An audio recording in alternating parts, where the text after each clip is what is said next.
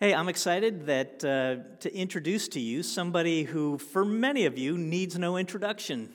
He has been a part of this church for the whole run. His name's Randy Peterson, and Randy was part of the original core group that helped start the church over 30 years ago, and has been a part, and a vital part, ever since. He's one of those guys who has such great wisdom and a deep faith that anytime I'm wrestling with some big issue, Randy is one of those people that I go to and just need to get his wisdom from.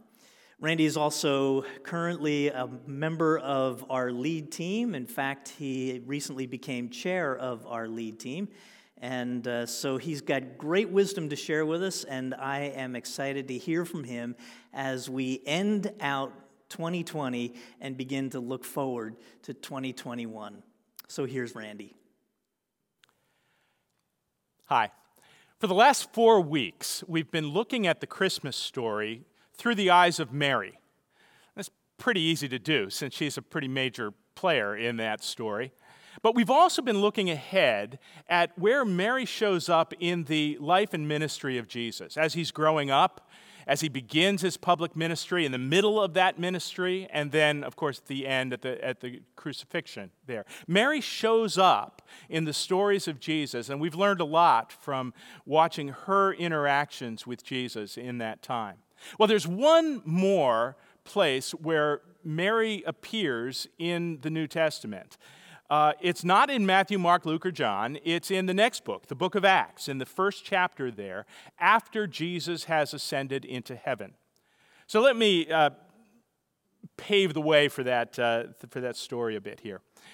Jesus has died on the cross, and as we know, 3 days later, rises from the dead.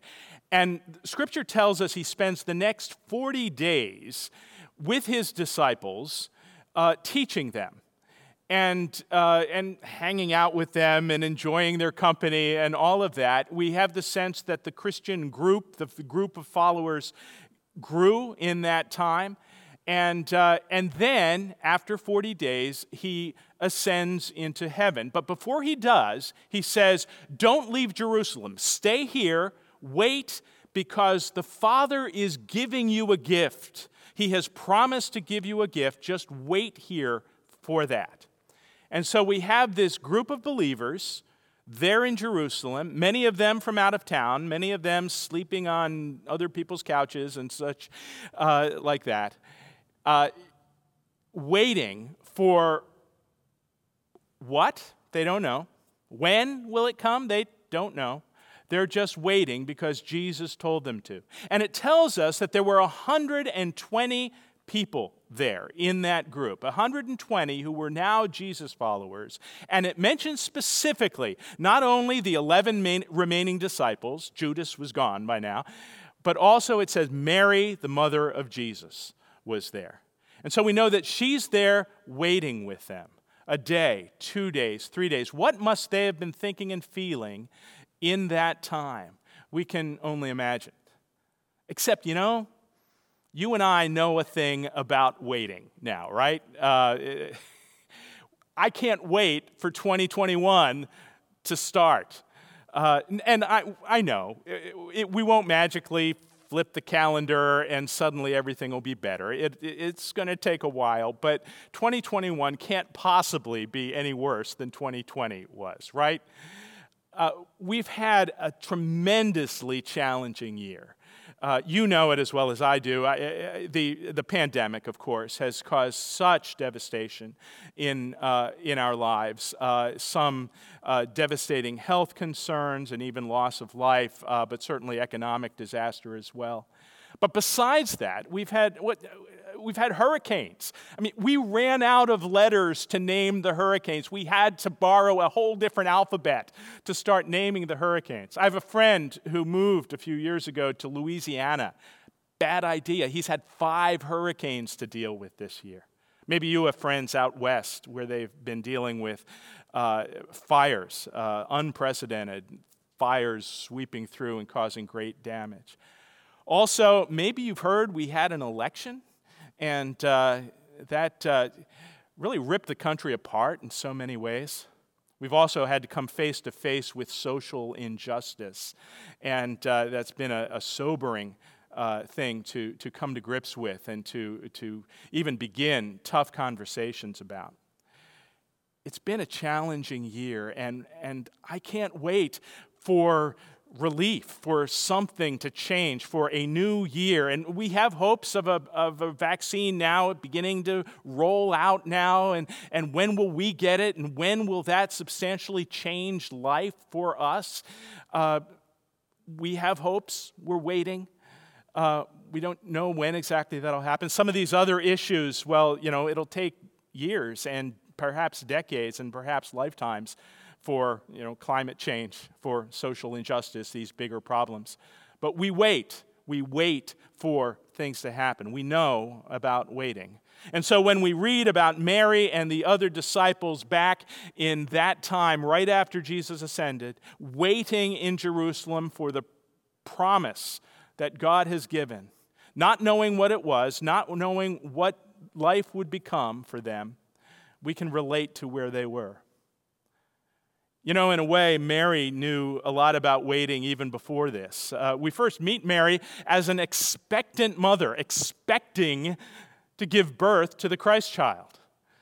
9 months she brought this child to term, and she had to be waiting to meet this amazing being that she would be giving birth to. And then even as Jesus was growing up, imagine waiting for a time when she could have a conversation with him, waiting to see what choices he would make in his life. Certainly we know she was waiting for him to begin his public ministry, to make a splash in the world, and he did. Mary knew a lot about waiting, and so she was there with the other disciples, waiting for this promise a week, 8 days, 9 days. We believe it was about 10 days before it happened. And suddenly they heard a sound of a wind flowing into the place where they were. There were what appeared to be flames of fire that came from above and landed on their heads, and they began speaking in another language, but not really gibberish, because they went out into their community, into the city, and people understood what they were saying. Now, pause a moment here. Jerusalem at that time, it was the Feast of Pentecost. And this was one of the days that many Jews from all over the Mediterranean world particularly would come back to Jerusalem to worship in the temple for this special holiday. Many of those people, their families had migrated to other countries even centuries earlier. So they were thoroughly involved in those local cultures of the other countries. They spoke the language of those other cultures. And so when they came back to Jerusalem, they were tourists. They were strangers. They were visitors. They probably didn't know Hebrew or Aramaic at the time. And so suddenly, as they are feeling like strangers, but going to this temple to worship in the old ways that their forefathers and mothers had shared with them, they suddenly hear a new message. They hear these Jesus followers swarming through the city and speaking excitedly about Jesus, with a message about Jesus who died for their sins, Jesus who could bring them into a relationship with God, Jesus who could forgive them. And it sounds like home.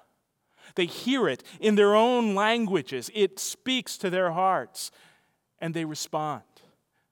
We're told that Peter got up somewhere in a central location there and delivered a sermon that explained who Jesus was and what he did and what he meant to them and how he could bring people into this relationship with God, challenging the people to repent and come to a new relationship with God. And we're told that 3,000 people said yes.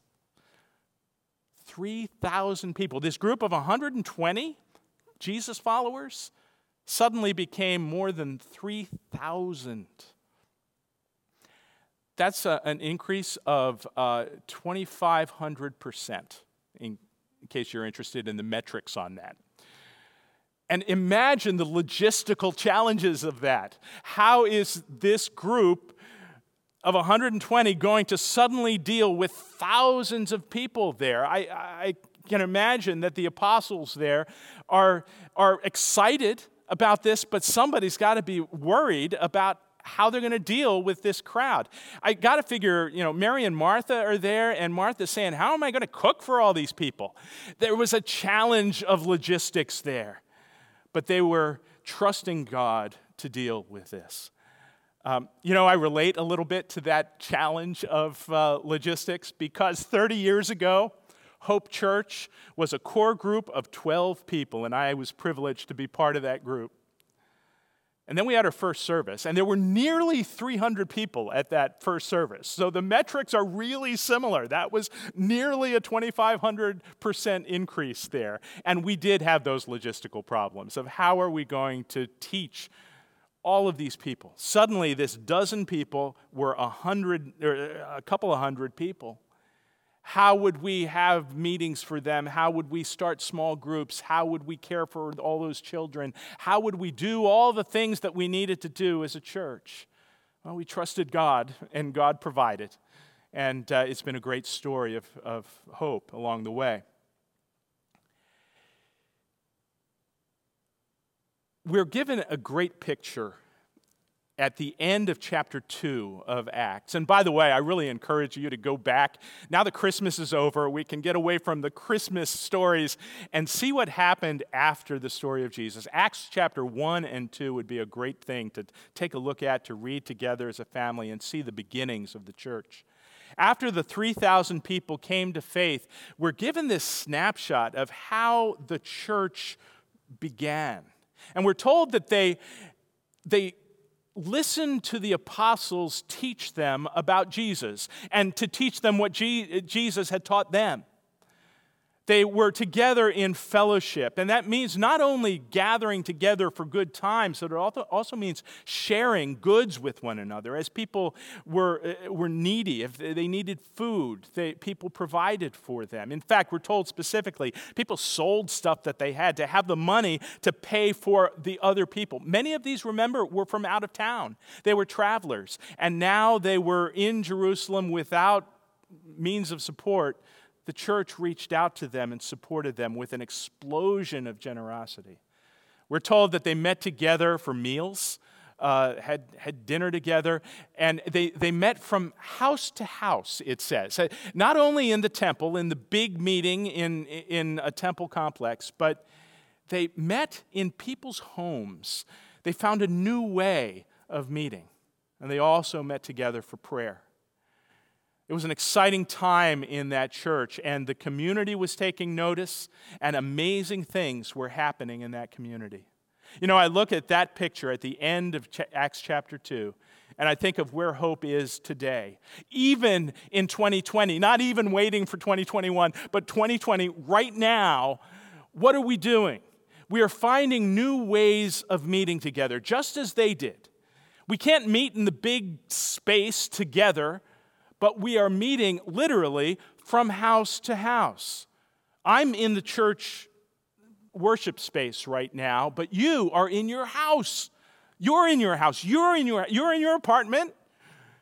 You're gathered together with your family in your house. You are with your bubble partner, watching on your computer, on your phone, in your house. We are meeting house to house just as those early believers did, finding new ways to be the church together. Just as that early church had an explosion of generosity, we've seen that too, haven't we? With the food pantry, expanding, meeting new needs, becoming aware of new families that we can support, and the giving has been amazing. You have been generous in donating supplies and food and money to keep this thing going, to share with the people who are in need because of this pandemic. We also, we are gathering together for prayer virtually. Online, we have a prayer ministry and a regular prayer alert that goes out to people every day. I check this and see what people connected with hope, friends of friends, people in the community, and certainly people in our church who need prayer. and we are praying for them regularly. There's one more thing I want to talk about, that Hope has always tried to speak a language that people could understand. We have avoided religious language, highfalutin these and thous. We don't talk theology a whole lot, not in a heady academic way. We try to speak a language that sounds like home. And we're continuing to do that. Because we don't know that there may be some people tuning in, maybe you're there now, hoping that you may hear something online that will make sense to you, that will really make a difference in your life. We want to speak to you in a way that sounds like home to you, in a way that you can respond to. In all these ways, we are seeing the miracles that God achieved in that first Pentecost moment. We're seeing them in different ways, but in many similar ways here in our church today. I can't wait for 2021. This new year, we hope will be better in so many ways than the old year. But the hope that we have is in God, who is already working among us. The future is now. The future is happening now, and right now we're seeing God active in our lives, in our community, in your life, as you connect with other people in different ways, in difficult ways, in challenging, on Zoom calls, and in phone calls, and emails, and all of that, and in this service. Let's hope and pray that God will continue to use us and speak to us in the coming year.